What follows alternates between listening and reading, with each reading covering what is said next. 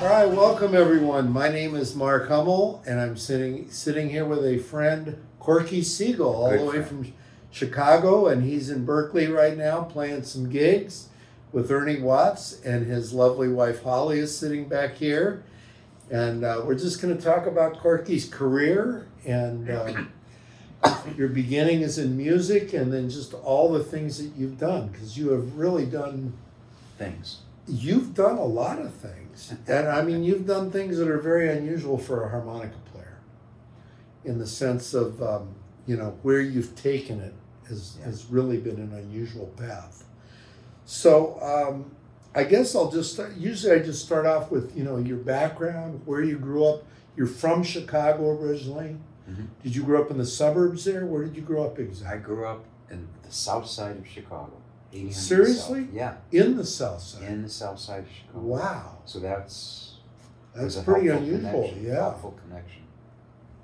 The 60s, 50s, Absolutely. 40s. So describe what it was like as a kid growing up in the south side of Chicago. Was it a mixed neighborhood back then? No, and it's interesting that you bring that up. Were you in Hyde Park? No, further south. Okay. And we always thought that this was a free country and we treated everyone equally. That was the story.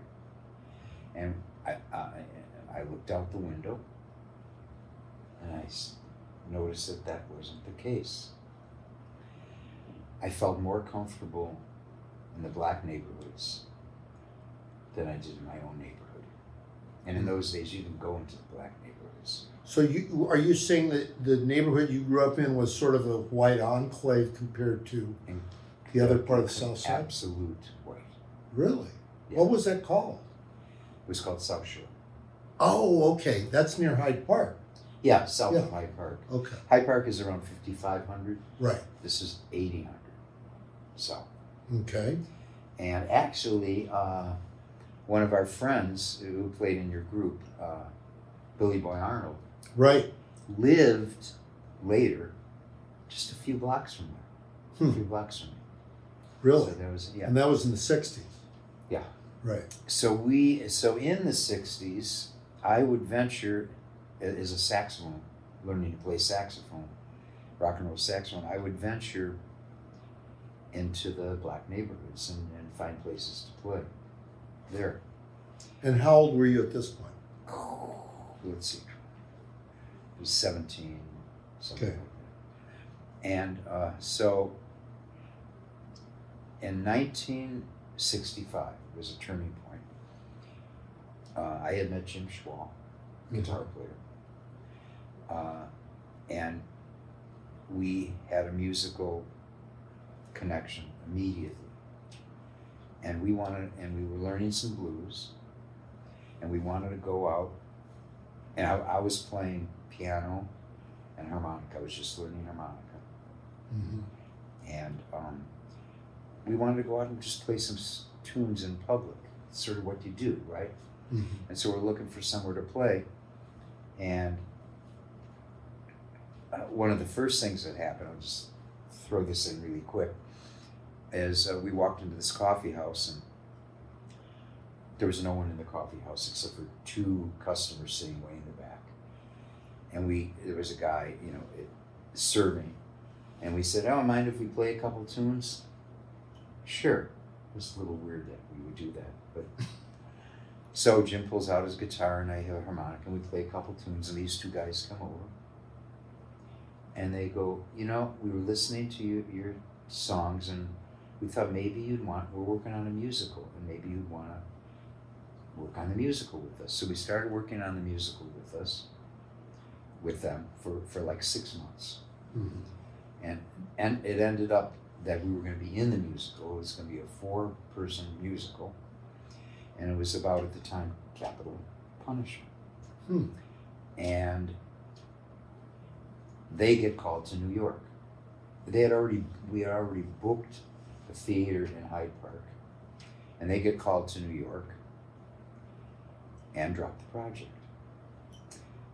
To jump ahead, years later, when we were the Siegel Schwall band, we were playing in New York. Steve Paul's scene, Tiny Tim was opening for us. Mm-hmm. And these two guys come in. But this time, one guy had hair like that, being natural. One guy had blonde hair all the way down his back. And they said, we've changed. We still want you to write the music. We finished the play pretty much. We want you to write the music for it. But we've changed the topic. It's no longer about capital punishment. It's about the hippie movement in San Francisco, and it's called hair. Now we're calling it hair. I knew you were going to say that. So we did not write the music for it because we were on the road and right. stuff like that. But they did come, Radio and Radney, those are the guys we were working with, Mm-hmm.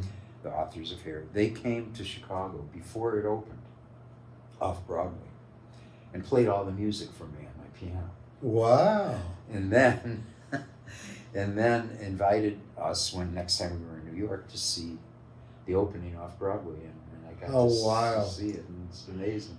So it's just a little something. This is all this was happening while we were still in college. Yeah. And had no ambition other than we wanted to play music. Now, were you going to college at Roosevelt University? Yeah. And Roosevelt's in Hyde Park. Roosevelt was downtown Chicago. Oh, downtown Chicago. Okay. Yeah. So anyway, that happened. University of Chicago is Yeah. the one in Hyde Park. So here we are, in the coffee house playing, and then we're doing it. So then, in the meantime, what are the chances of that? I know, it's just amazing. That's crazy. And then, and then later we produced Joni Mitchell's Circle Game and some other songs. You produced it? Yeah. You mean it was a musical? No, she wanted a demo tape. Joni Mitchell. Okay. She was opening shows for us, and she wanted a demo tape, and we said, "We'll, produce one for you." So she came to Chicago, and Jim and I produced a demo tape for her, so she could get a record deal. Right. This is all crazy like stuff, still in college, Yeah. Crazy stuff. But the point that I make is that we were looking for somewhere to play, and we wanted to do this across the tracks. And so we walked into this place and said to the guy, "We'd like to play here." And he says, "Well, why don't the women are coming in this afternoon." And because this was in the afternoon that we had went in there, "Why don't you set up right here on the floor and you can play for them?" So Jim and I had a 2-man band thing. But I had drums under the piano, bass drum and hi-hat, and harmonica and piano, and the stick on the hi-hat. Right. The whole deal, He said, "I'd like you to play every Thursday night here." And we start at 9 at night and go to 4 in the morning. But I don't want the 2-man band thing. I want you to, I'm going to hire a bass player and a drummer. And so that was Pepper's Show Lounge. Right. So it was Johnny Pepper. Yeah, and the first bass player was Mac Arnold. Right, who's still around. Yeah, and I didn't know that, and he wrote me recently. Yeah, right. And all the famous bass players, we played with all the famous bass players and all the famous drummers. Right. Every one of them. Who did you play with did you have Jack Myers on bass? We had Jack Myers actually toured with us. Did he? Yeah, he went to New York with us. Okay. When we went to New York with Howlin' Wolf. And was Sam Lay your drummer? No, I didn't meet Sam until a little later. Oh, okay. So who were your drummers who played with you? Do you remember? Name some blues drummers. Fred Below? Yes. How about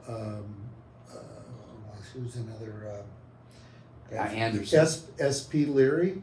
Definitely S.P. Leary. Wait. S.P. played with S.P. Wolf as That's well. right. S.P. Leary.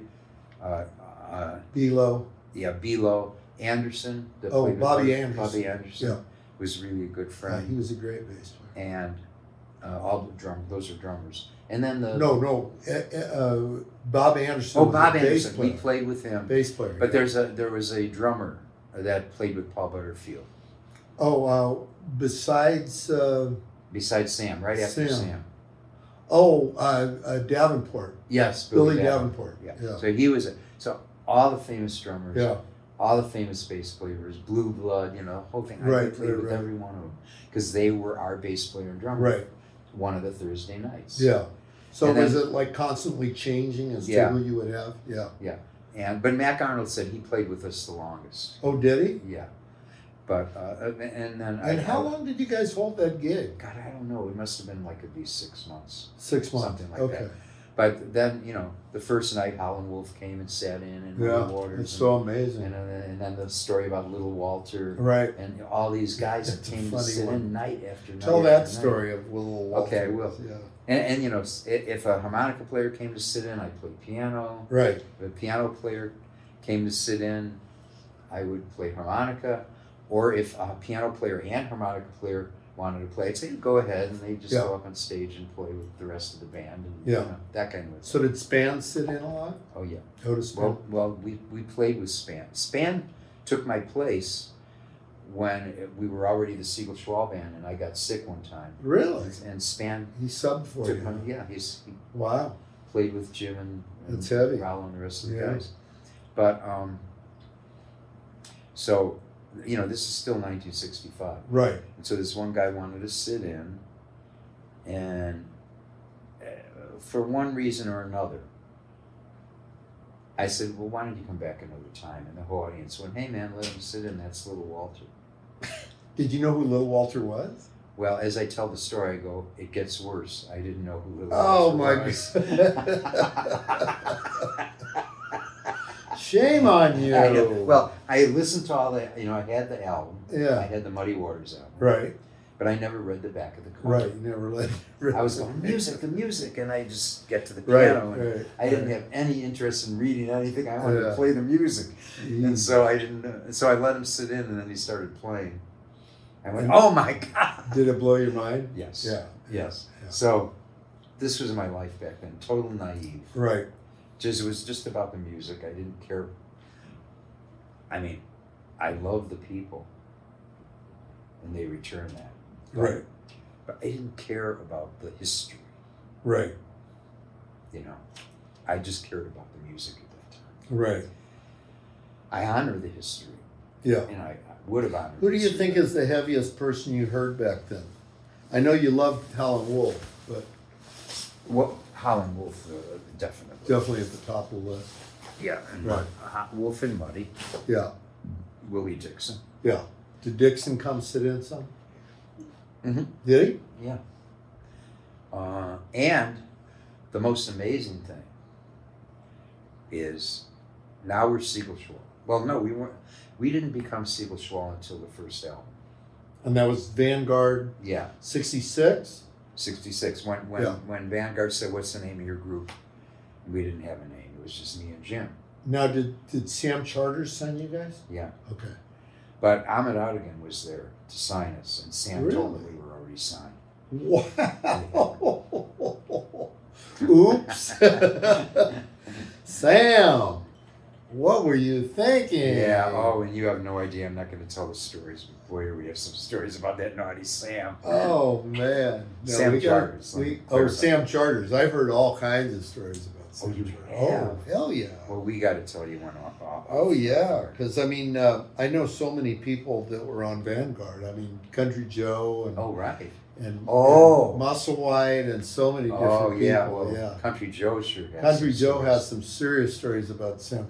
Well, the weird thing is, he told me that Sam came to San Francisco and wanted to sign a psychedelic band, Mm-hmm. and he couldn't decide. I mean, Ed Denson was Joe's manager of the Fish, and Ed was kind of showing him around, taking him into Fillmore and the Avalon, and I guess Sam really didn't latch on to anybody. Like, in the whatever amount of time he was here. And it wasn't until the very end of the trip, and he goes, I kind of like you guys. Why don't I just sign you? Wow. So he signed the Fish right then. He came to hear Siegel Schwall at the Fillmore, Right. and we got a standing ovation. And after the show, That might have been the same trip. it could have been. We're talking about the show, and he said, "Oh, you guys weren't that good." And we said, "What do you mean? We got a standing ovation?" I mean, in those days, Right. Right. And he says, "No, you didn't. People were just getting up to leave."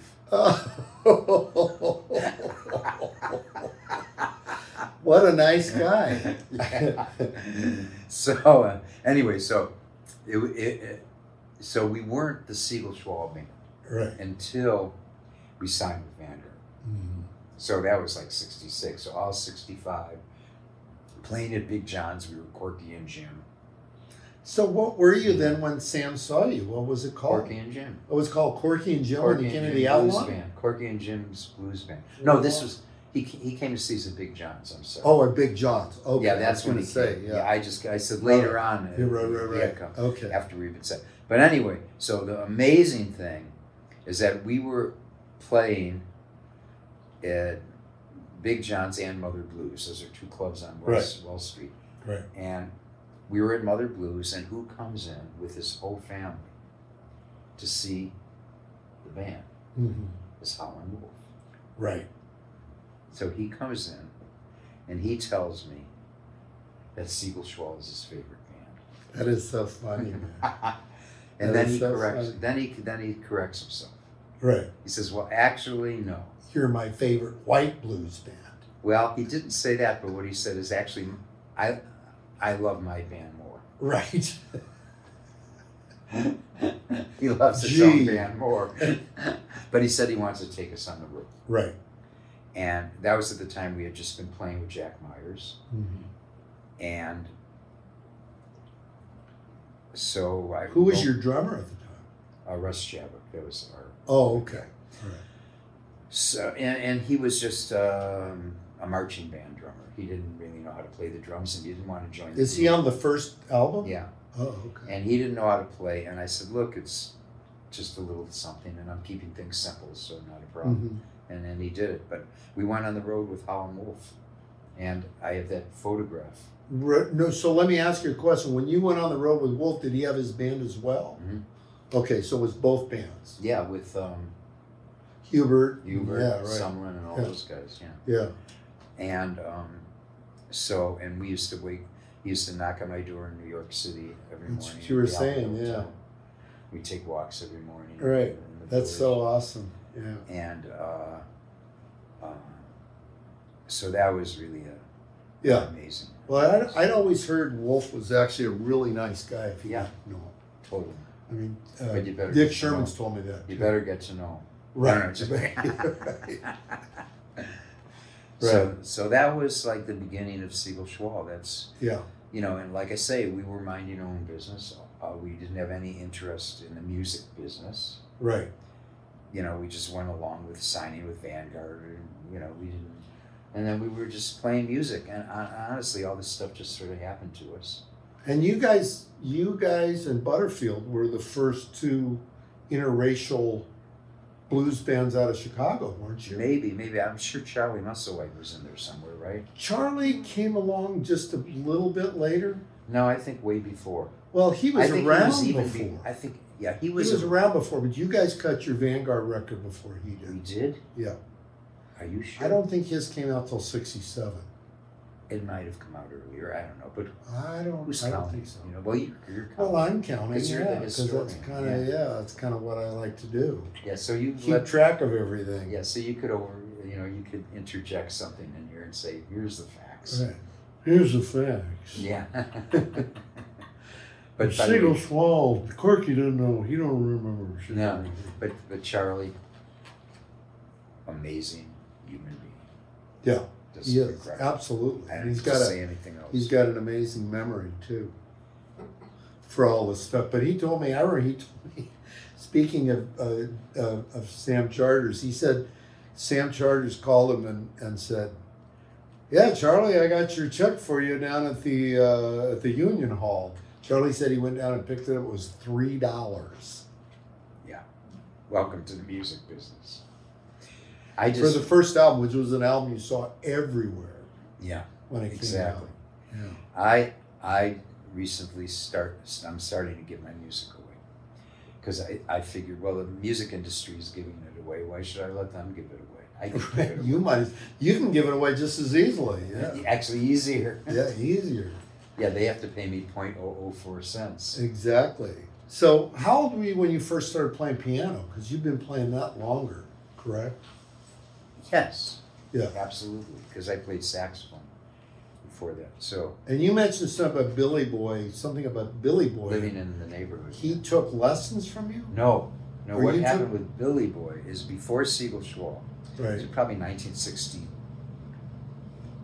You could probably figure the date out. He was playing way far south side Chicago, right. someplace. Maybe 63 or something. And I walked in with a saxophone. Right. Because I was going around sitting in. In those days, I didn't know anything, and I just said, "Oh, this is what you're supposed to do." I didn't know that you really shouldn't be doing that. But he invited me up, and it was Billy Boy. Right. And he remembered. He remembered that. You seem to remember it years later. Yeah, years later, I was, I met him at Alligator Records and around the corner from my house. Right. And he remembered me coming with the saxophone. And sitting in. A little white kid. And it was 1963, you think? Or something one. Like yeah. Maybe wow. 1, 2. Amazing. 3, Yeah. So I was learning saxophone. Yeah. And so I'm just curious, how did you end up finding out about clubs and blues and all that? What was your kind of... Well, we wanted to play at a place that could have music. And this was just you going in there? Me. Oh, in those days? With the saxophone? Yeah. Usually I was with other people uh-huh. that wanted to go around, and they knew this person, and they said, "Oh, there's this place way on the south side. This band is playing. They're really good." Yeah. Because we were trying to put bands together in those days. Again, I was playing saxophone. Right. And I met a guy named Milton Boyland at a music store, a really tall, amazing African-American blues player that was sort of played like Lightning Hopkins. Mm-hmm. And he was teaching me how to play the piano, blues on the piano. Right. And, we were just friends and, And so did he tell you if something's happening? Yeah, it was sometimes Milton would say, there's this group playing, you should hear them and bring your saxophone. Uh-huh. That kind of a thing. So I was always taken under the wing. Yeah. And you were what, in your late teens? I was white teens? in my late teens, yes. Yeah. I'm still white. You're still white? Wow, yeah. I didn't know that, Corky. I thought you said I was white in my late teens. No, I said you were still in your late teens. So I'm just curious about the scene back then. There were so few white kids that were into blues at that point. Mm-hmm. Did you run into other people like Charlie or Butterfield or guys like that back at that time? I actually sat in on saxophone with Mike Bloomfield's band. And this was when Charlie and him were probably playing together back then. Charlie wasn't with him then. Yeah. I know they were playing together at that point. Yeah, that must have been a little later. But anyway, so all of that, so I was early, but I wasn't playing harmonica then. I was playing saxophone. Right. When Butterfield was starting to play harmonica. And were you playing piano then, obviously? I have so many funny stories to see every time you bring something up. So before, I have no idea how this happened, but I get a call from somebody that said, we understand that you play piano. Could you come and fill in? And I says, well, you're going to have to tell me what the chord changes are for the songs. I was just like playing chords. I wasn't really playing the instrument. Mm-hmm. And the band that I was playing with at the Something a Go-Go Club, probably in 61 or 62, mm-hmm. was Harvey Mandel. Oh, okay. And I was taking Barry Goldberg's place. Uh-huh. And this was before I played harmonica. Right. So you were playing piano at that point? learning piano at the time. And Harvey Mandel stood over me and yelled chord changes at me all night. Right. Right. How'd you do? I don't remember. You never got hired back? I don't remember, but I mean, I just as long as I was there playing piano. You think that was 63 or something? 64? Yeah, it couldn't have been much later than that. Right. Yeah, and then they started learning piano a little bit after that, the blues. Right. And Harvey was playing kind of in show bands at the time? Yeah. That's what I understood. And it wasn't the Harvey Mandel band, it was like Bobby V or something like that. And I know both Barry and Harvey were playing in those kind of Yeah. show. Even Johnny Winter, I think, was playing in a show Wow, band in yeah. Chicago for a while. Yeah. I talked to Harvey the other day. Oh, It wow. Sounds like he's doing good. Yeah. Is he doing good? Yeah, he's Oh, doing good. better. He's playing a lot and stuff. Good. Yeah. But yeah, I mean, so there were just a handful of white musicians that were really interested in blues at that point. Yeah. Yeah. It was, well, there were some that we don't really think about. Carp, someone named Carp. Oh, Jeff Karp, right? He was a really good harmonica player. Yeah, Jeff Carp and Yeah. Curly something. Curly Bridges? Sounds. No, he was a piano player. He was No, a black this is piano a player. harmonica player's name is Curly. He was good too. And then, how did you meet? But did you meet Butterfield back in that time? Yeah. Mhm. You know, I felt like there was a friendship between Bloomfield and me and Butterfield. Mm-hmm. And Butter used to call me, Mm-hmm. and we'd meet at Big John's, and he'd want to go to dinner with me. He Interesting. just really reached out. It was really beautiful. That's nice. And then he'd say, I'm not really hungry. You want to go having some drinks with me? Mm-hmm. I went, nah. I'm hungry. Now, did you not drink? No. So a couple You're one of the times- few guys I know that didn't drink or do drugs Yeah. at all That's right. during that time. You're kind of the The sober only, hippie. The only one. You're the only sober hippie It was I think me I know. and two other people in San Francisco were the only ones that. The only Did sober hippies? Yeah. Yeah. Yeah. One was Frank Zappa. So Really? He didn't do didn't any know. of that? Huh. So so Butter, would call me, and we did that a couple times, but never hung out together other than meeting to hang out, and then didn't Right. hang out. And then when I was at the Albert Hotel, he came down, knocked on my door, and he said, "Do you mind if I bring my record player down and play my new record for you?" And I went, "Yeah, sure." So he brought his Wow. record player down, plugged it in. Yeah, it's unbelievable. Put on the LP, this big thing, Yeah. and played his whole album for me. Yeah. In my hotel room. I love that about the old days, though. I mean, there was something really charming about everybody when they were that young and that new to it all. And naive. And naive, and everyone kind of like Little Walter, who's Little Walter? there was a real charm to me about those early days as Oh, the white guys. In the I'm blues. saying all of us, all musicians. Yeah. When you start and you're a teenager or maybe your early 20s, and it's kind of like everyone, I think, gravitated to each other. And I'll tell you one thing that I only realized a couple days ago. Jim and I had no desperation. We weren't desperate. We just wanted to play music. Right. Not only weren't we desperate, we didn't have any ambition about it. Right. We weren't trying to Make it. make it. Yeah.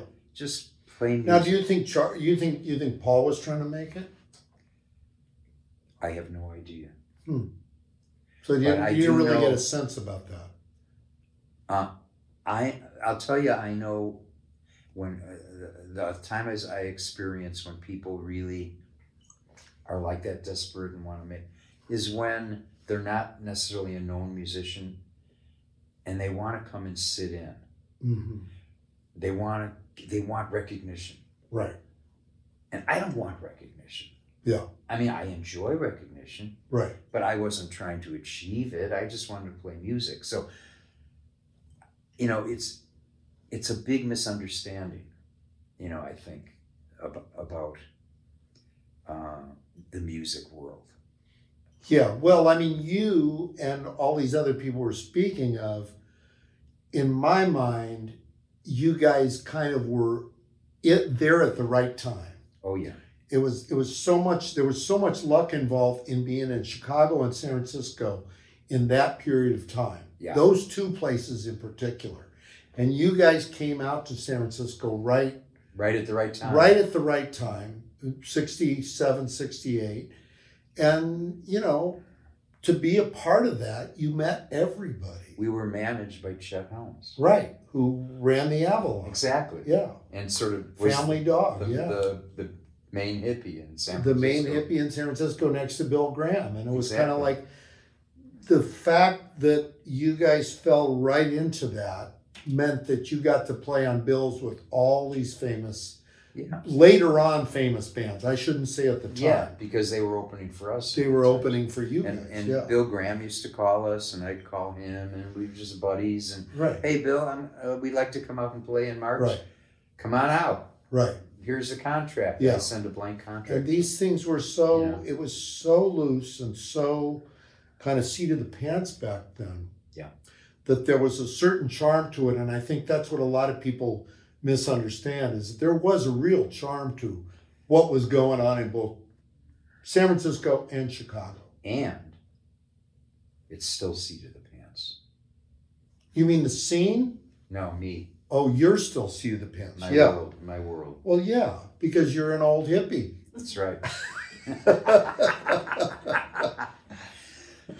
And I think that's what audiences get from you too, is that they do get that. They get, Corky for who he is. And there's a history, yeah. And there's a history. And I'm 80. And the history is, and you're 80. And which helps. The history is fascinating. It is fascinating. I mean, as far as I'm concerned, what happened between 65 and say 71, that was such a important time in music history. Yeah.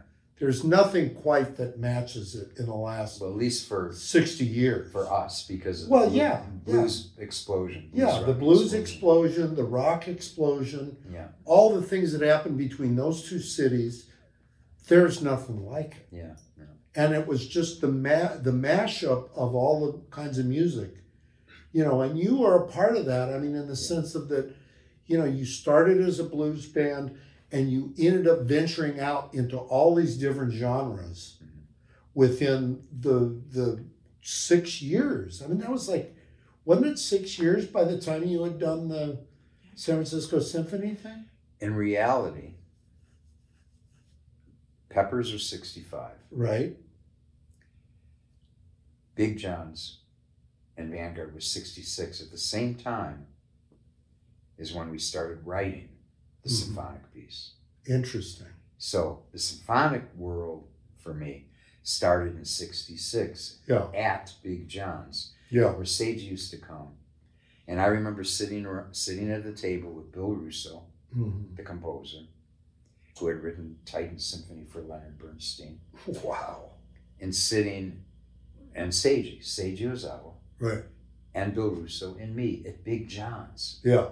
At Big John's. So he came up with the idea for you in a way. Yeah.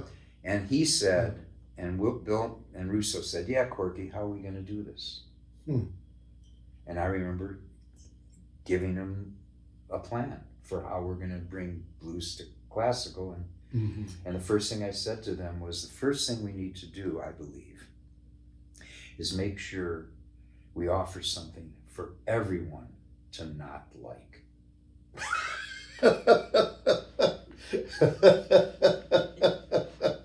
Let's make sure we get that in there. Yeah, and they love that. They said this is absolutely what we have to do. We have to just make it work for us. Right. And not worry about anything else. Right. And it was pretty it was the first time something like that was written where it isn't like the first time jazz and classical were written or something, but it's the first time it was done with blues. With blues, but in that way, with that approach. And the approach being, let's make sure there's classical, let's make sure there's blues, let's make sure they're working together. Yeah. Exactly. And that nothing like that has happened. Many symphonic rock things, all this kind of stuff. Oh, yeah. Yeah, but not... It was more of a symphony backing up a rock band, or a rock band playing symphonic style music, but not that. Yeah, the mashup that you guys did. And that was the intention of it, and that was 1966. And that was Siegel Schwal. Yeah, it was performed in 1968 for the first time. Wow. So we're talking about everything happened between 65 and 66. So when was the actual record out here? Not much later, because we played it with the San Francisco Symphony. Right. Many times. Okay, so you're saying the first time was with the Chicago Symphony? Yeah, but not recorded. Okay. Not recorded. All right, gotcha. Then we recorded it with the San Francisco Symphony, and I don't think that came out until the 70s. 72 or something. Yeah, 73. I remember that record. I do. I remember it because it was such a kind of like, it was such a different thing. Yeah. And it was kind of like it attracted people's ears because it was so different. Yeah, yeah. And then the other one, then I recommended another piece. Everyone wanted to do it. Seiji, Bill Russo, Deutsche Grammophon. Mm-hmm. And Bill was in the midst of composing a work for Duke Ellington. Wow. Which was commissioned by the San Francisco Symphony. And the San Francisco Symphony and the city of San Francisco decided they wanted to do my piece first. Wow. And so they switched it to me, and Duke Ellington died. So they never got to do the Duke Ellington piece. I mean, there's all this story. Upsurged? No, you upstaged Duke. But that's an unfortunate bit of history. But yeah. So that's how it happened. That's the reality of how it happened. And and then I started getting commissions right then, 1975. The city of San Francisco. Martin Snipper was the head of the Arts Commission. They wanted me to write something for Arthur Fiedler for the San Francisco Symphony for 6,000 people at the Civic Auditorium. It's very... Showed up for that piece. That was the first... There's no pressure there, is No pressure. Okay. Well, I said, there's no pressure. I don't live in this city. I could leave. Yeah. You guys have to stay. You think I could write a symphonic work, a blues guy? Exactly. Try me, Yeah. So it was really a major success, and I got other commissions from that. Right. Including the Grand Park Symphony, and you read all this, the National Symphony. And then I got, to sort of evidence the fact that these pieces were successful, I got multiple commissions from the same orchestras. Wow. And I got, the same orchestras wanting to have me come back and write more. The question I had, because you sent me something a couple days ago. Oh, that's right. I sure did. Yeah. And I didn't realize how much stuff were you writing back then of the actual orchestral parts. Were you writing it the whole time, or were you writing it with people? How did that happen? When you have a computer, it's like having an orchestra. Well, this is before computers. Oh, the original stuff. Yes. I did everything I could possibly do. I had a 4-track recorder. Uh-huh. I had a melodica. Okay. I had a piano. Right. I had a harmonica. I had my voice, da da da da da da. So I would just record mostly the melodica. Mm-hmm. Record multiple tracks, trying different things, writing it down. I knew how to write. I knew how to notate. Right. Not fluently, but I said, a G, let's see, isn't that the second line? Yeah. That kind of thing. Right. Well, how do I make it go faster? Put double, wings on it. So you would basically write out a piece when you would compose it. Yeah. Yeah. I'm afraid so. Yeah. And the first time I ever did it, I had William Russo look at my score, and he was going to manage the copying of the parts, as they say. So you hire a copyist to read your score and then copy the parts, because you don't want to have to replicate it over and over and over. Right. So Bill Russo managed that for me. He hired a copyist and da-da-da-da-da. And so he was very supportive in that. But after that, I just started writing this stuff myself, and writing it out by hand, but making sure it was what I wanted by having it, recording it on a 4-track, and hearing the relationships and rhythms and things like that. Right. Yeah, I was really impressed. I mean, I knew how long you'd been doing, classical music and blues together, but I got to admit, listening to that piece the other day, how intricate you're writing pieces. Yeah. You write very intricate pieces. And I have to tell you, that piece of all the movements. Yeah. There's 3 other movements. Yeah. That's the least intricate. Wow. Yeah. Yeah, it's pretty impressive. There's some wild stuff. Yeah, it's pretty impressive. That really works. That's the amazing thing. It's like crazy. but it works. Mm-hmm.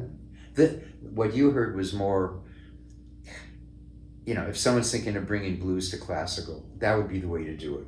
Mm-hmm. The simplest way, because it's a slow piece. Right. And the symphony is sort of playing classical melodies that you could improvise over in blues. Right. Which is really the basis of bringing the two together. Yeah. But there's other pieces where it's like really worked hard to find this meeting, where this is like really classical, and this is like really not classical. Yeah. Yeah. Yeah. So the other pieces are like that. It's very.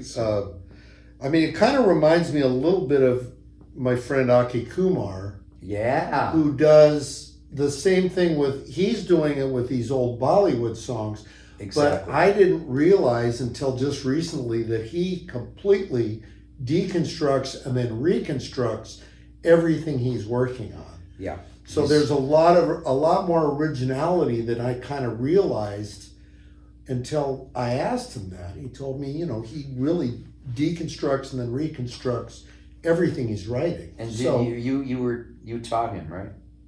I didn't teach him, but he was influenced by me. Yeah, definitely. He was definitely influenced. Yeah. But he's a great player. But he is. He's a great player. And singer and showman. Yeah, he's a great showman. And soul. Yeah. Beautiful soul. Yeah. And, I take credit. Maybe I shouldn't, because I don't know. I thought I was the one that when I met him, you introduced me to him. I said, Aki, you have a whole culture of Indian music. Why don't you use that in your music? I thought I was the one that maybe he was going to do it anyway. Well, I don't know. All I know is that him and Jason Ricci had a lot to do with kind of constructing the ideas around what he ended up doing. Yeah, yeah. And Jason was a real motivator for him. Okay, I won't take credit for it. I don't. I felt really know. Good about saying. All I know is I can tell you this: that basically what he told me was that after doing a blues band for 2 or 3 years, he kind of felt like I need to do something that is my own, is really me. And not just another guy with a hat and sunglasses in a sharkskin suit. Right. And so he kind of abandoned that and went off on this thing of doing the Bollywood blues, and it's blown brilliant. Wide open. It is blown wide open. It is brilliant. Yeah. And he's gotten a whole new audience. The first piece he did, I remember he did. Yeah. One of the first pieces he did, I just loved it so much. Yeah. I can't remember what it was. Something about going back to... Oh, yeah, that thing, back to Mumbai or whatever. Very funky. Yeah, it's kind of like a rolling and a tumbling almost kind of riff. Yeah. Yeah. But I think his real motivation for it was really just something that he felt like he could identify himself in and meld the two things in a lot of ways, like with the classical thing. And I had just come off, performing with Dr. L. Subramanian. Right. And then I meet Aki Kumar. Yeah. And I go, Aki, yeah, there's this whole thing that is yours. Man. Yeah. It's like yours. Yeah. Yeah. Well, he may have gotten that motivation. We'll have to ask him.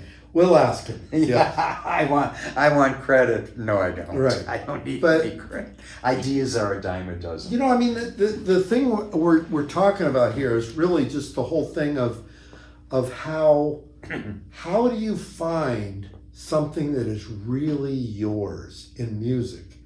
And in a lot of ways, that's something you've really done. It's something Aki's really done.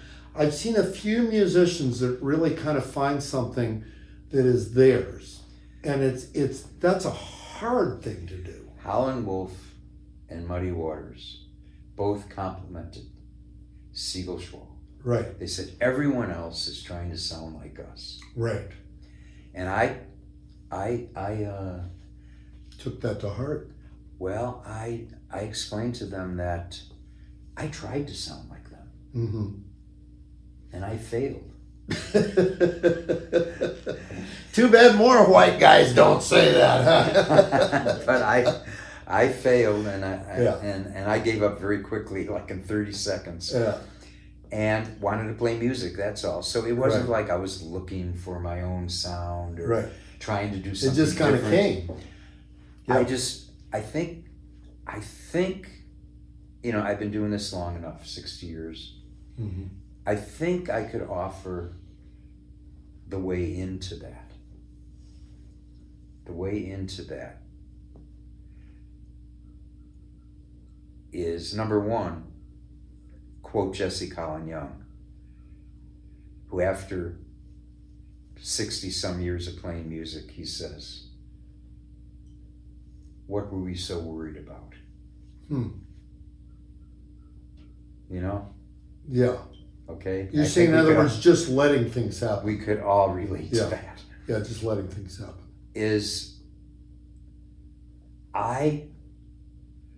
For me, it was really clear because I followed my skill. I did things that I felt comfortable with and developed those. Right. That was it. Right. And instead of chasing after something, Yeah. like a lot of people do. Yeah. Yeah. Yeah. And I think anyone could do that at any time. It's just, what do I really want to do? And not the biggest crusher of individuality is the music industry. Oh God. And our projection about it. Oh yeah. I always say, when commerce follows art, Right. there's creativity, Right. there's individuality, Right. there's diversity. Right. When art follows commerce, everything luck. becomes the same. Yeah, it does. Yeah. And I heard a great podcast, or it was on radio yesterday, and this guy was talking about how the whole algorithms, that's like the beginning of no more art. That's right. Oh, you mean Yeah. AI? Yeah. Oh, by the way, Oh yeah. I got something on AI I think Yeah. you'll love. Artificial intelligence, right? Right. Intelligence is already artificial.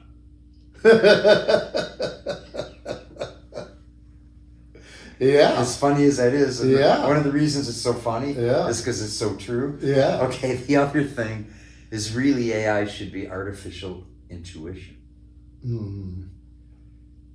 Because it's not intuitive. Yeah, it's artificial. Yeah, it's artificial. Yeah, but it's trying to copy intuition, Mm-hmm.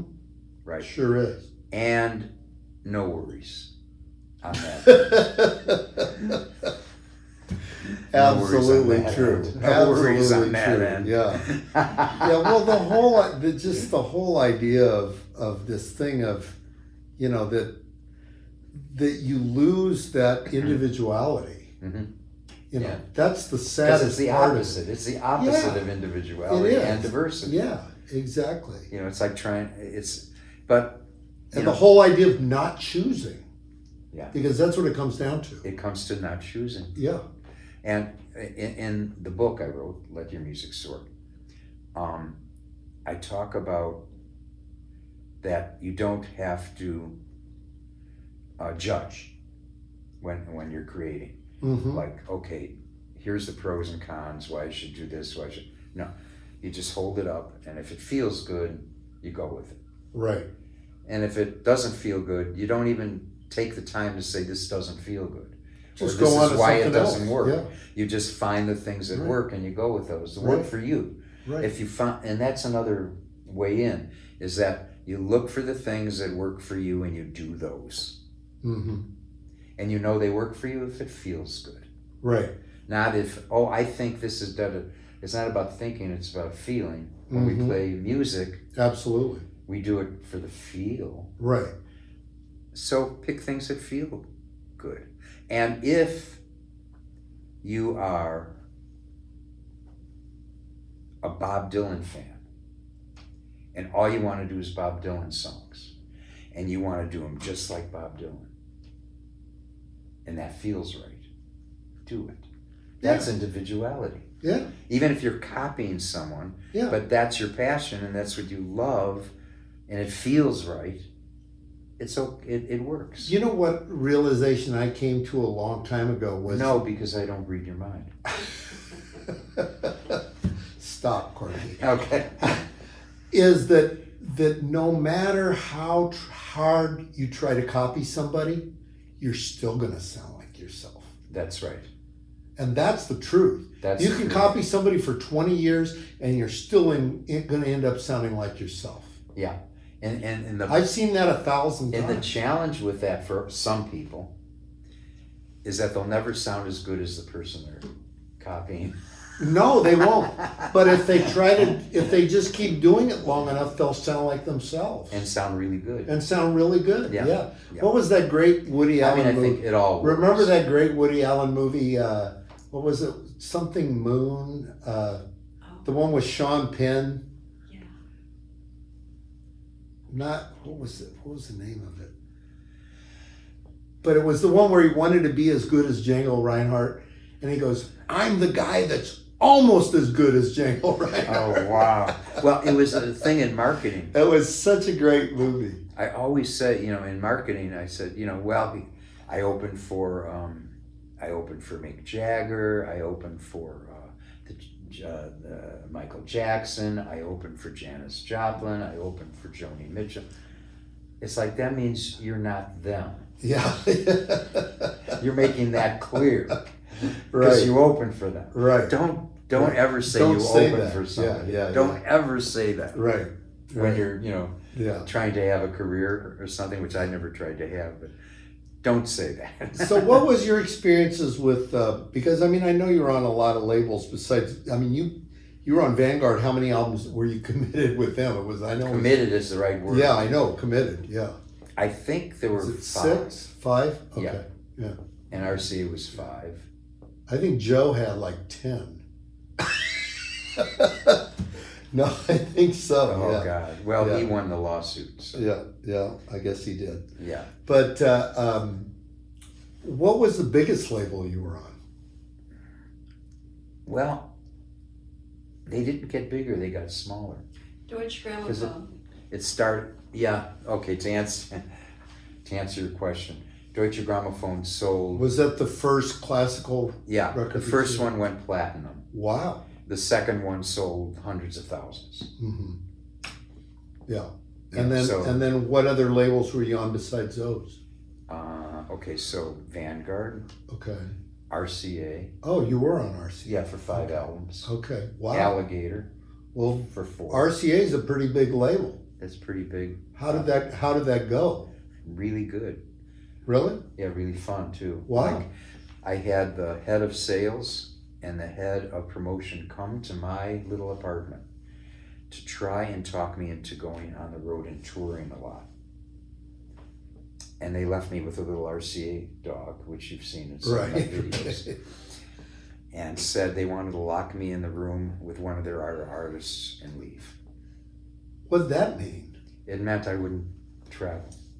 Oh, you're saying because you wouldn't travel, they were pissed off. Yeah, they wanted me to, go on the road. Go on the road. I said, look, we already did it, and you guys weren't there. Really? You didn't promote it, so what am I doing wasting? I'll go where I want to go. Yeah.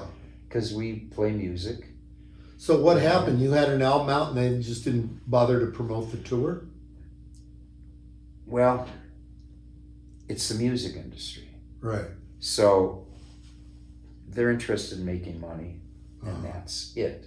Yeah. So for whatever reasons, Siegel Shaw played in San Francisco, and they weren't around. There was no promotion. Yeah. And so I thought, what are we going on the road for them? Yeah. If they're not promoting it. Hell yeah. Yeah. And even so, our mission, Jim and I and the band, was to play music. And we went places we wanted to go. Mm-hmm. We weren't just trying to play every night. Right. And we wanted to make the music really always fun. Now, did you guys tour much? Was there a period where you guys were really on the road a lot? From 1966 to 1968. So 2 years you were on the road a lot. Just no home. No home. Just straight. And that was before RCA. Yeah. So we had enough. And that was true of Butterfield's band was like that too, I heard. Yeah. And we just went on the road. Mm-hmm. So and that was great. And But that's it's a hard life. Well, we didn't. I think as a 20-year-old or 20-year-old, I mean that's really not a bad thing at that time. Yeah, we didn't know any better, and we were having a ball. Yeah. And then we got smart. Yeah. We got smarter, and we said, "What do we need to do that? Yeah. Let's stay home. If you can stay home and drive." Yeah, we had that. And come back. Yeah. We had that 250-mile radius thing. Right. And we played one night at the Quiet Night. Right. And then the weekends, we would just accept gigs within 250. And then if we wanted to go to San Francisco, fly out. No one was stopping us. Right. We drove, actually. Oh, did you really? Yeah, because we'd go to Colorado, okay, play a gig, and then go to San Francisco. So you'd kind of route it out a little. A little bit. Yeah. And we played a couple things and then went back home. Or and usually it was just San Francisco and Colorado is all we ever really wanted to go, but we went there, You probably had good followings, I would think, in those places. We did. Yeah. We did. Well, I remember when I went to the Summer of Love, what was it? Reunion? The celebration that they had. Yeah. They had a thing at DeYoung Museum. And I think I sent you a bunch of the posters. Yeah, our poster. And it was like, man, I had no idea you guys played in San Francisco as often as you did. Yeah, constantly. Yeah. Well, we lived there. We moved there for a couple months and just played. And there wasn't the kind of thing as, you played the Avalon, you can't play the Fillmore. You could play either one. We just kept playing. Yeah. Okay, we'll do this, do that, Yeah. And it was great. What was a memorable double bill that you can think of? Oh, man. The one that just sticks in my mind right here was, I know Sly and the Family Stone, I think, was on it, but it was Jeff Beck, and his singer was Rod Stewart. Rod Stewart, right. And I don't know why that just sticks, but I just remember, that was a great combination. Yeah, and Rod sang with his back to the audience. Did he really? Interesting, yeah. Wow. He was so shy. That's funny. Yeah. That was Ron Wood in the band, too. I don't know. Yeah, Ron Wood was the bass player. Yeah, so I remember that. And I remember Bill Graham calling Jim Schwall. We were staying at the Iroquois Hotel in San Francisco. Mm-hmm. And he said, Jim, bring the band over. I want you to meet someone. And he introduced us to Jimi Hendrix. Wow. Too much. Was he on the bill? He was playing. Yeah. Yeah. Wow. And there's rumors that that I sat in with him or so. I don't remember that at all. Or we were on the bill with him or so. I don't remember that. But Jimmy and Janis Joplin, she was a fan. Well, I know you told me you picked them up when they came to Chicago. Oh, yeah. Yeah. That was Mother Blues or something. Yeah, 1966. Right. Yeah. That was the drive. And I know they said they were broke ass by the time they left. They were what? Broke. By the time they left Chicago, they basically were really broke. Yeah. Yeah. Well, they had no one turned out. No one turned out. Well, they said they drove back, I think, in a convertible with all their instruments sticking out of the. They drove back. Because they drove back. We picked them up from the airport. I picked them up. No, they ended up getting a car, either a drive away or buying a car, and they drove back in the car. Yeah.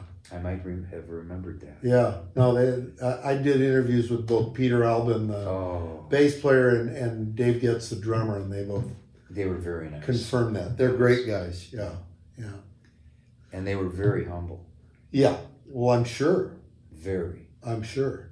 Well, that was a new band when they came out there. I think that's where they recorded the first album, actually. Yeah. They recorded the first album, I think, in Chicago. Oh, wow. Maybe. I can't remember. It was I know that the album was, I think so. I think they recorded it either in Chicago or in San Francisco right around that same time. Yeah. Yeah.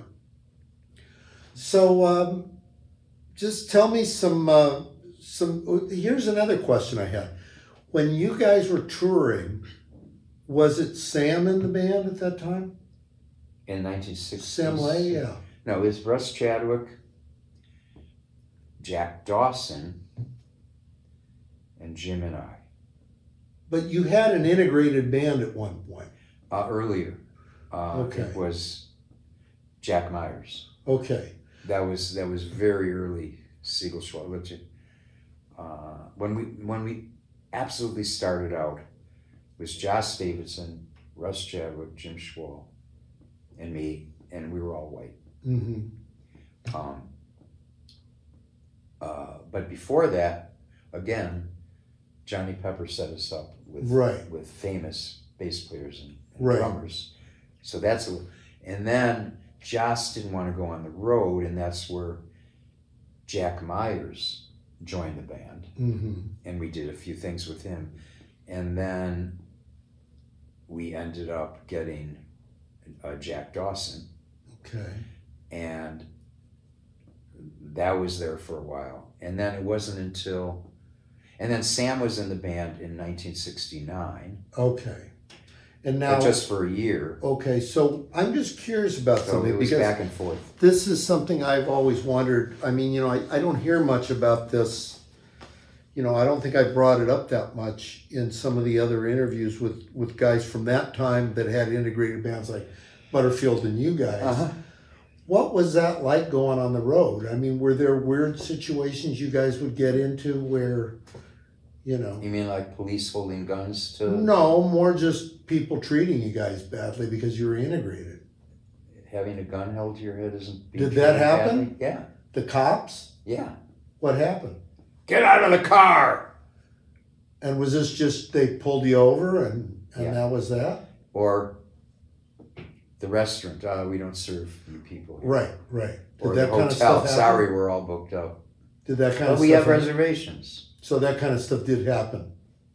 Every day. Really? Every day. Every day when it was an integrated band? Even with chamber blues in the 90s. What? Yeah. We don't have, people like you aren't allowed in here. And where would this happen? Like in the Midwest? My group wanted to go in and drink somewhere. Yeah.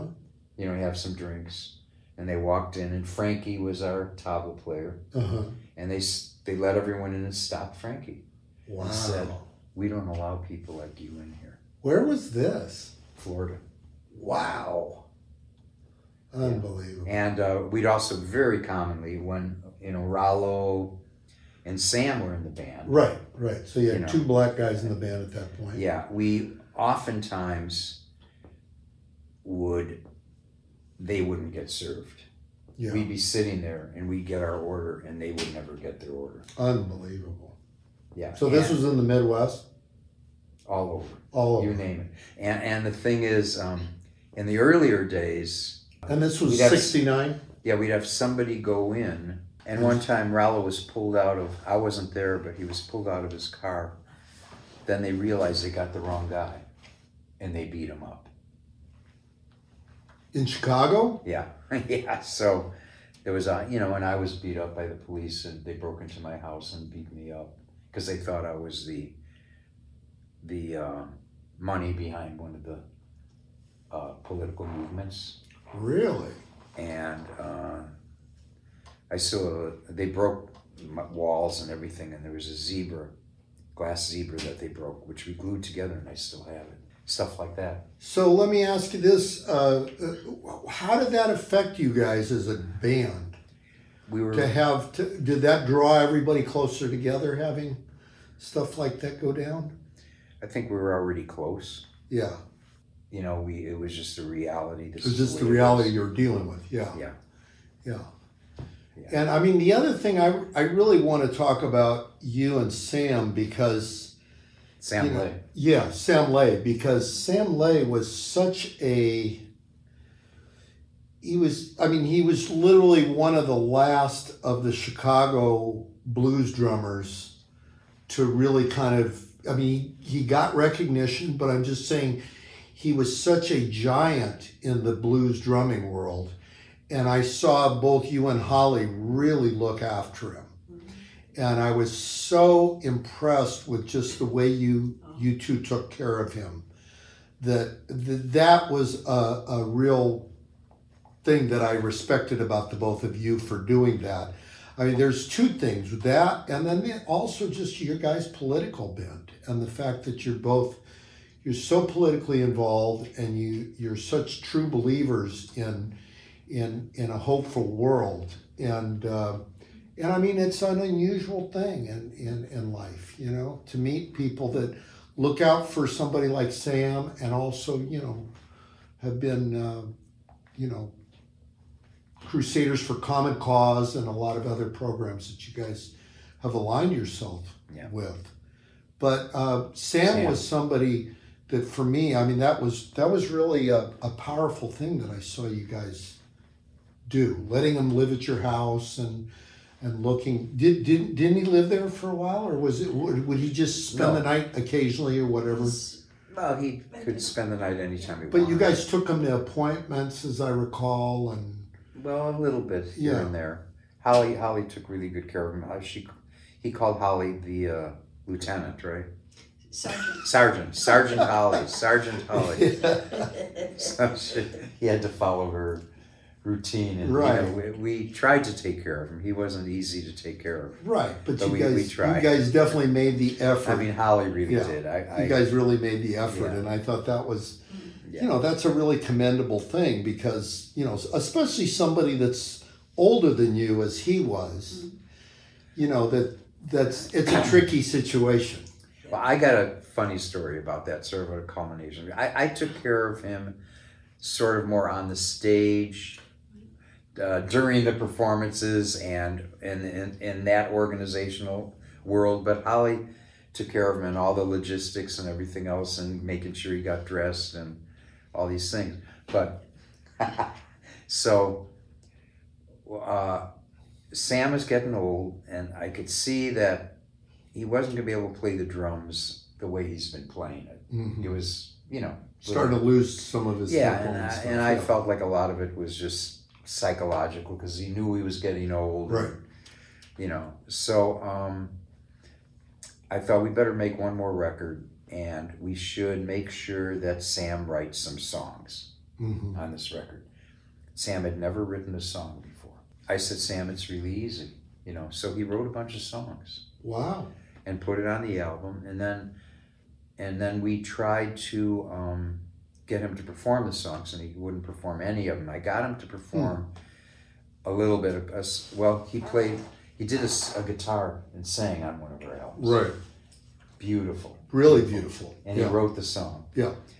And he wouldn't, when we would have him play that in the show, he would end up playing a Lightning Hopkins tune instead of the one he wrote. Yeah, because it was easier. Yeah. Yeah. And so I finally got him to do a song called Going Back to Alabama.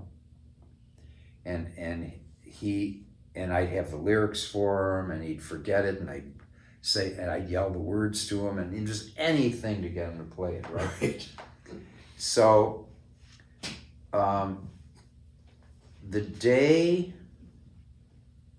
he died, I believe it was the day he died or the day of the actual funeral. Mm-hmm.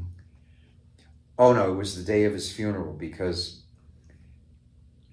they decided to, Sam wanted to be buried in Alabama. Mm-hmm. And so the day of his funeral, they shipped him to Alabama. And that's the day I got the royalty statement for $600 for the song Going Back to Alabama. So that basically brought him back to Alabama. Wow. Crazy. Because Alligator Records put that song on one of their special compilations. What a trip. And it got, of course, a lot of attention. And the first time he made money on a song, he had already... God almighty. And it's called Going Back to Alabama, and that's where it was going. Yeah. And now you worked with him in the Chicago Blues reunion as well, right? That is right. Yeah. So that was an experience. Yeah. Yeah, that was like that was really kind of like the Curmudgeon Blues Express there, right? Well, we were going through the airport, and Sam was in a wheelchair. Right. Harvey was in a wheelchair. Nick was in a wheelchair. Nick Gravenitis. Yeah, Nick Gravenitis. Harvey Mandel. Sam. And we're wheeling him through the airport. And we said, well, guys, rock and roll. This is the roll part. Oh, And you had Barry Goldberg. Barry Goldberg too. too. Yeah. And so Holly just said, you know, the Rolling Stones, hey you get off out of, what is it? Get off of my cloud. Yeah, no, we're changing the lyrics. Hey you get off of my lawn. Yeah, well, yeah, that's what I have a friend that wrote a song called that. Oh. Yeah. Billy Wirtz wrote a song. Oh, I know Billy Wirtz. Yeah, He's he a wrote, friend. He wrote that. Yeah. He would have. Hey, you, get off my lawn. Hey, punks, get off my lawn. Yeah, exactly. Hey, you get off of my lawn. So, how long did you guys do the Chicago Blues reunion for? It's sort of, for me, it sort of faded out, so it's hard to say because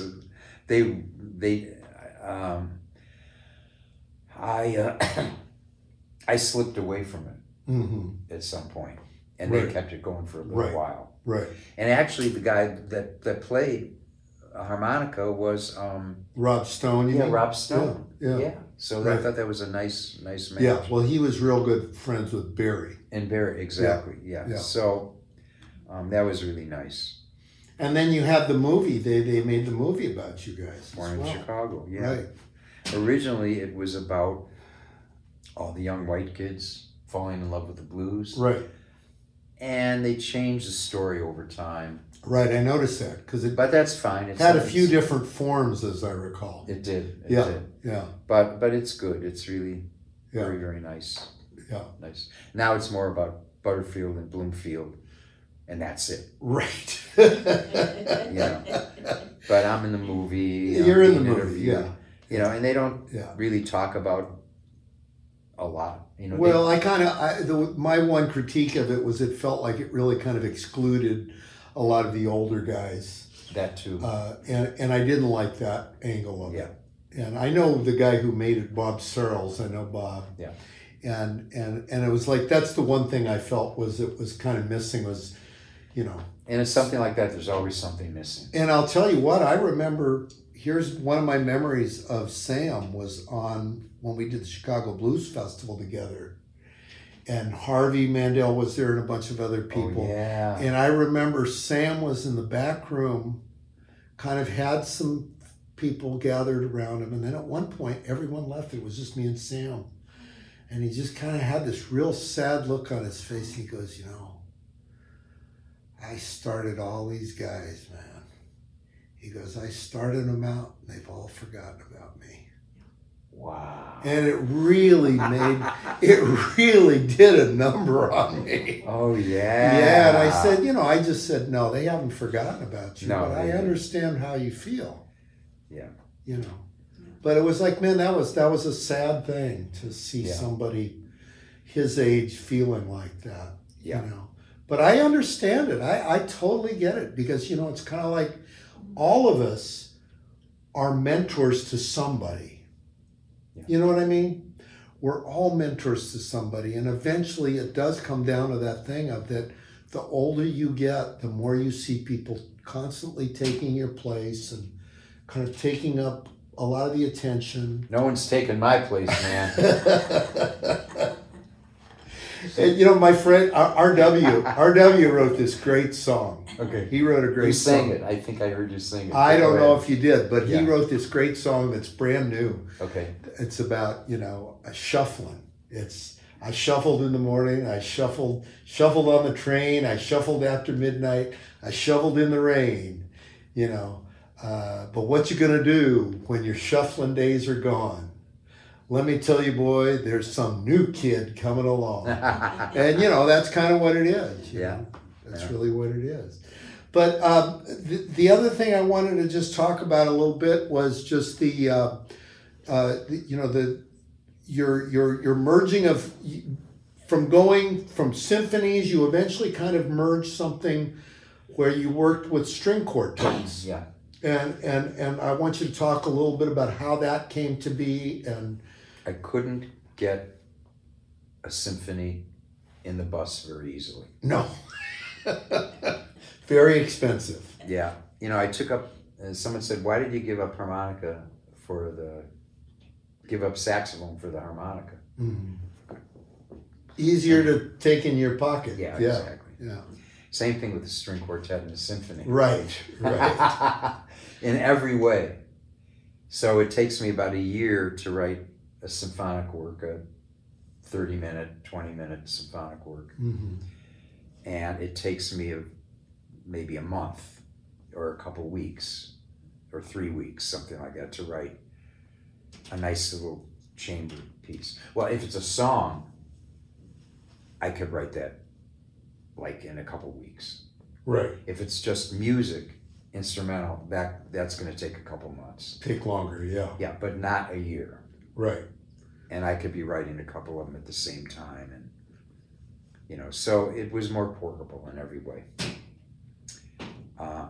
And I love the sound of a string quartet. And then tabla, of course, was the percussion instrument of choice, Indian tabla.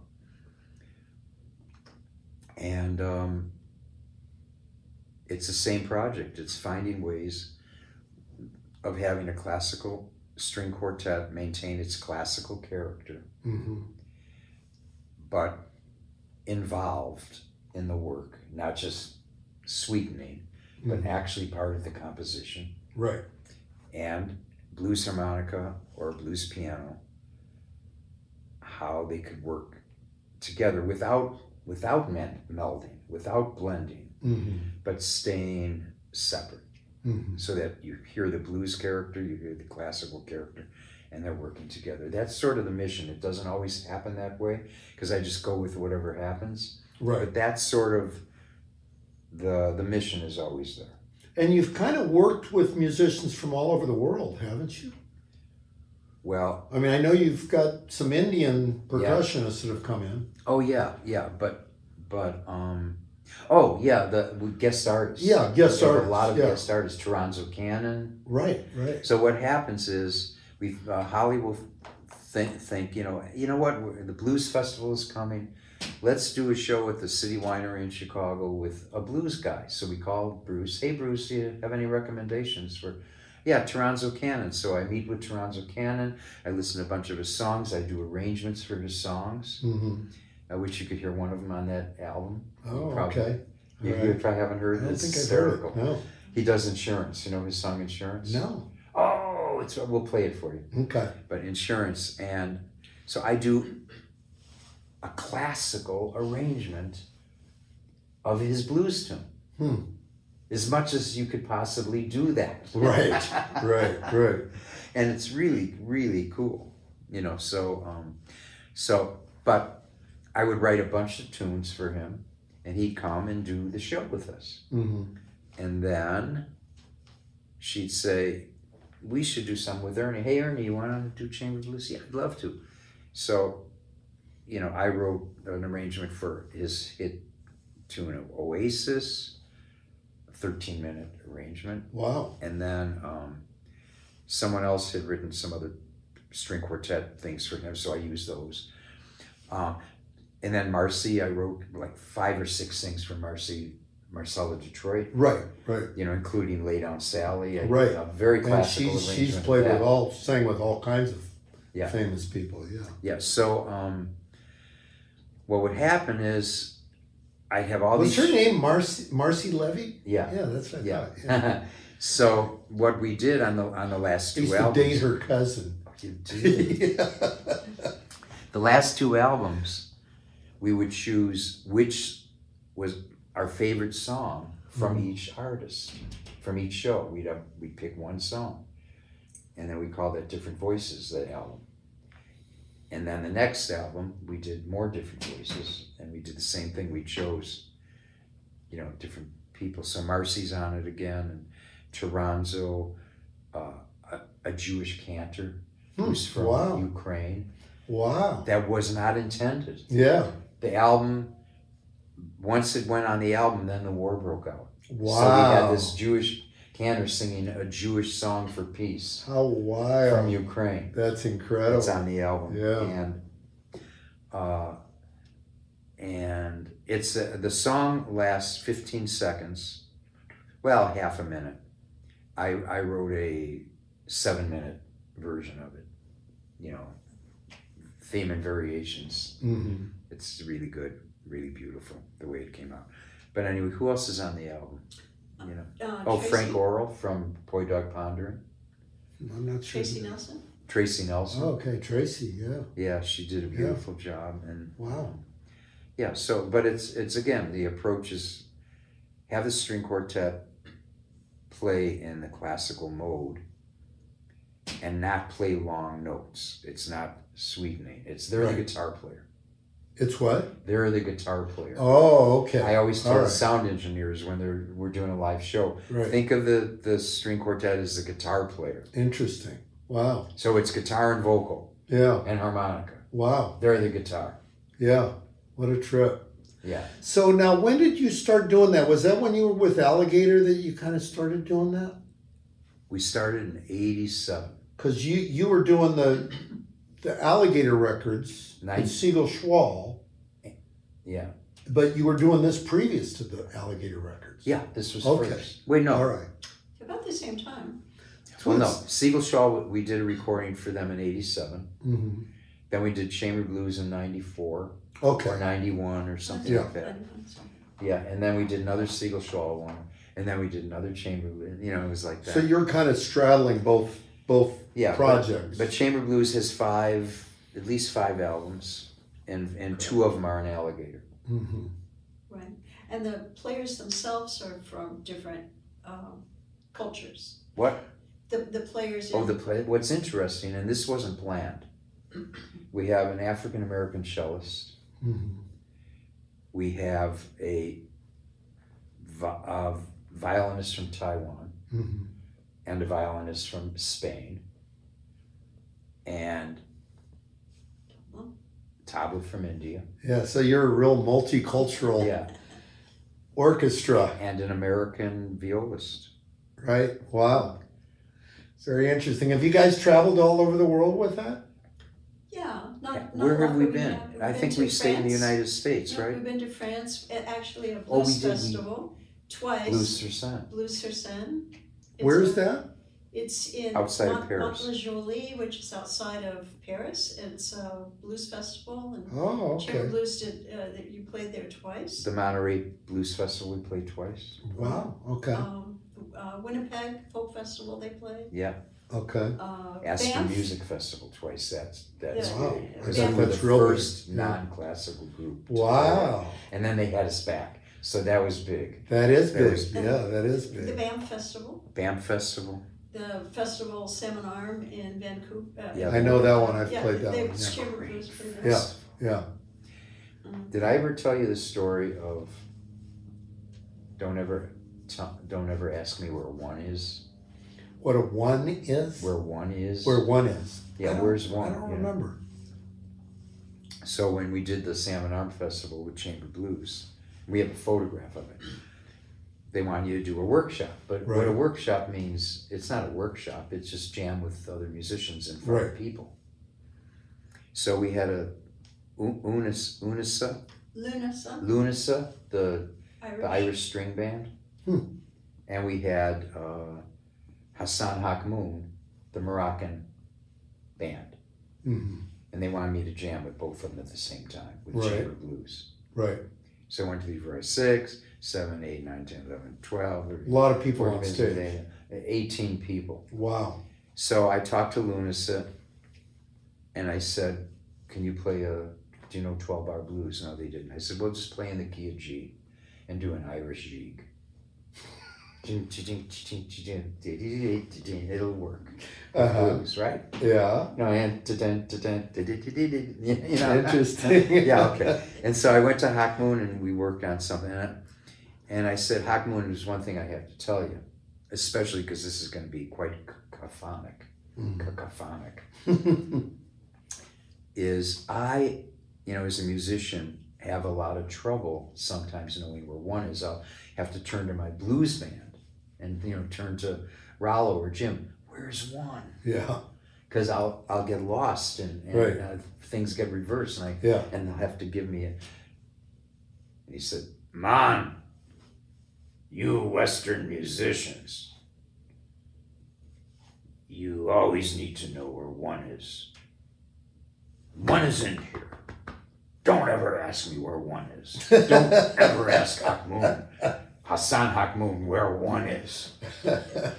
Okay. So anyway, we're there jamming, and it is noise. It is cacophony. Is it? And I'm on my knees, and Hakmoon plays this bass instrument. And he's like wailing away. Right. Hakmoon! Where's the one? What man? What man? Where's two? That's good. Yeah. And I'll count backwards from that. Yeah, exactly. To find the one. Where's two? So tell me about this last thing that you just got done doing in Germany, Oh, yeah. in this small town. Well, it was, we played the second Russo piece called Street Music. And it was for 5 performances and a couple rehearsals. And it was wild. It was a great symphony. And what town was this in? It was in Regensburg, Germany. And is that a small town? Yeah, it's a small town, but it's an ancient town. Yep, medieval. Medieval. No Awesome. cars. No Yeah. cars. And occasionally when Holly and I call a symphony and saying, would you like to do street music, or my new pieces or this or that, they never call back. Right. Zero. Right. But every once in a while someone calls me and they go, we'd like you to play with the London Symphony or this or that. Right, yeah. And that's how we get the gigs. This particular one was a word of mouth. We had played in another symphony in Germany for 9 performances. Mm-hmm. And the musicians in that orchestra, some of them now are playing in the Regensburg. Okay. Oh, you got to do this. And so basically you had some people crossover. There was some crossover, and that's how you got the gig. And that's how we got the original German gig. Was it? Which is From funny. musicians? Someone gave the conductor a CD. This is a funny story. Yeah. He puts it in his car, and he listens, starts listening to it.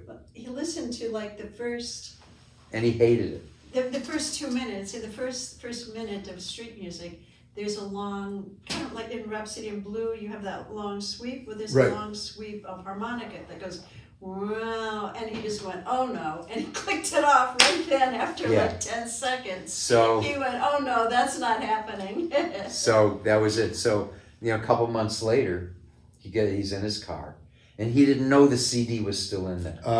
And he turned on what he thought was the radio. Yeah. And he's hearing from the 2 minutes. He's hearing the rest of the piece. And he said, what is this piece of music?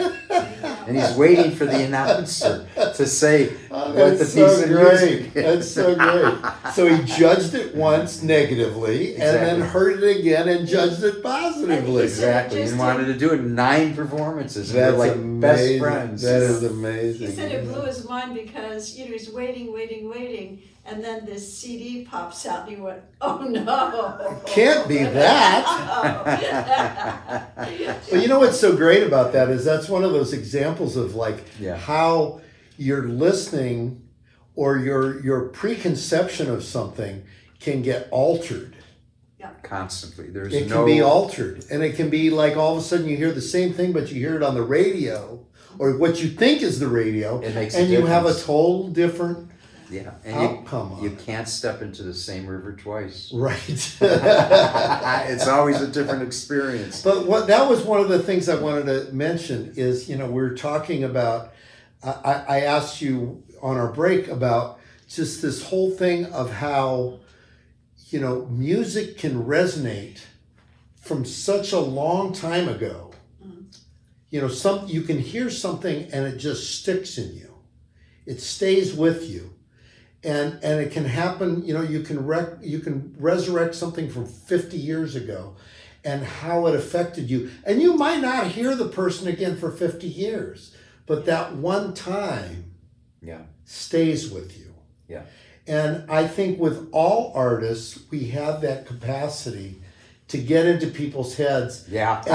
And they don't forget you. And Right. and there's something really, to me, it's very rewarding to know that can happen. Well, as Ernie says, it's our job. That's Yeah. our job. It's clear what our job is. You know, Yeah. people come up constantly to artists, Yeah. and here's some things they say to all artists. That was the best concert I ever heard. Right. I love that one. Right. That's a great one. And they yeah. have to say that. Yeah. Yeah. Because it should be. Yeah. Every concert should be. Yeah. We think, oh, hey, that was the best concert they ever heard. Sorry. But anyway, the next That could change a month later. yeah. Or the next day. Yeah. Definitely it'll change the next day. Right. How easy they forget. Right. But then they'll say, you know, I was really depressed, and you guys just made me, or this is where I met my wife at your concert. Right. Or I had a really bad cold and it's gone. Thank you. Yeah. You healed me. Yeah. You know? No, there's a lot of different scenarios of how that happens. But I mean, you know, the other thing is, if you see somebody once and they move you, it doesn't mean you have to go back and see them every time they come into town. No, it doesn't. Because that performance is probably going to stay with you. And I mean, I don't know about in some way, in some fashion. But I mean, there's so many people I've seen over my lifetime that I only saw them once or twice, and it still stayed with me. Yeah. You know? My memory is a thing of the past. Yes, it is. Yeah, there are those little moments. Yeah, I haven't thought about it that much. What you're talking about, I'm not, you know, but I haven't listened to music that much. As I tell people,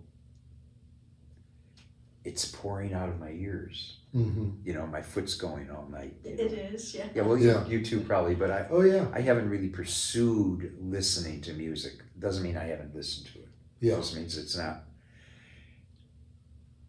After some of the initial stuff in my early days, there was a point where it was just me pouring out whatever comes out Mm-hmm. and not pursuing listening. Yeah. So, but I think music is an amazing medium. Here, listen to this one. It's an amazing medium. The artist gets way too much credit. Yeah. Oh, you got that. Yes. Absolutely. The music, just Yeah. we get to play in the sandbox. Music is a gift. Yeah. It's a gift. It comes through people. And we get to play in the sandbox and manipulate the musical elements to our own delight. Yeah. Yeah. That's what we get to do. And then, oh, what a great artist. Well, yeah, okay. Yeah. But the music. We're just the The medium. power of We're music, just the yeah. medium. Yeah, the power That's of what it music is amazing. Yeah, it is. And the way I explain it is, well, no, I don't want to get into that. It's okay. But here's the best example. So Holly said to me, boy, what a genius that artist is that wrote this composition Mm-hmm. with birds on a wire, and he based that on a composition. Mm-hmm. And listen to that music, it's genius. And so some other day I said to Holly, I'm going to write this down. Tell me, pick a number from 1 to 5. Pick another number from 1 to 5. You know, and I just did that, and I just wrote these numbers down. Mm-hmm. And what she didn't know is that the first numbers were the pitches. I already had defined 1 through 5 as different pitches, so she was choosing the pitches. Ah. And then the next 1 through 5 was the rhythm. So was it a whole note, a half note? Okay. Okay, so basically, So you wrote your first piece Yeah. and didn't even know Didn't even know it. so I put it in, you know, I recorded it just exactly the way she did. The only thing I did was I added dynamics. Mm-hmm. Because later I did another experiment where I had 36 people name numbers and letters and things, and I had it actually. So you listen. So I played the piece for Holly a few days afterwards. I said, I want you to listen to something, and she heard this. She said, that's brilliant. Who wrote that? You did. So That's great. The artist gets way too much credit. Yeah. The music is so powerful that you could just name numbers and create this beautiful, you know what I mean? Mhm. So we get to do that. Yeah. We get to choose things we Yeah. like, and Yeah. And it's fun. and it's fun, and It is fun. And I the mean, artist- I have to say, I mean, I go through these times when I start songs, and I just I put them on my phone. I just come up with some lyrics or whatever. Sometimes they'll sit around for 5 or 10 years, yeah, and then at some point I go, I got to write some songs. yeah, And I'll take all those lyrics and I'll maybe write with somebody else, or I'll just start kind of manipulating the lyrics that I have. And it's like to be able to come up with an actual song. ta-da! Yeah, it's really, it's an awesome thing. Yeah. It's an awesome thing. Yeah, we have the song we're playing Yeah. tonight called Queen Ida, Oh. which is like that. I wrote a bunch of lyrics for it a long time ago when I was sitting in with Queen Ida Right. a couple times. I remember her, yeah. Yeah, and She was the first person I ever saw that talked in a third person. oh, really? And she would go, Queen Ada does not play for less than $1,500. Well, Mickey Raffel was her harmonica player, and he had me sit in a couple Really? times. Yeah. Wow. So I wrote this song, and I finished it like a year ago, or 6 months ago, or something like that. And I'm singing it tonight. Cool. It's an interesting tune. I will hear it. Yeah. Are you gonna play something with me? I would love to. How about Billie Jean? Depends. I only got an A harmonica on me. I'll see if I got some more in the car. Yeah, you need a D harmonica to D, play in okay. A. Well, no, I can play on an A. Oh, you in can the key of in the key of A. In the key of A, I can play on an A harmonica in A. Okay. Yeah, that's not a problem. Wow. I don't know how you do that. Corky, it's been fascinating. Mark. It's Thanks always again.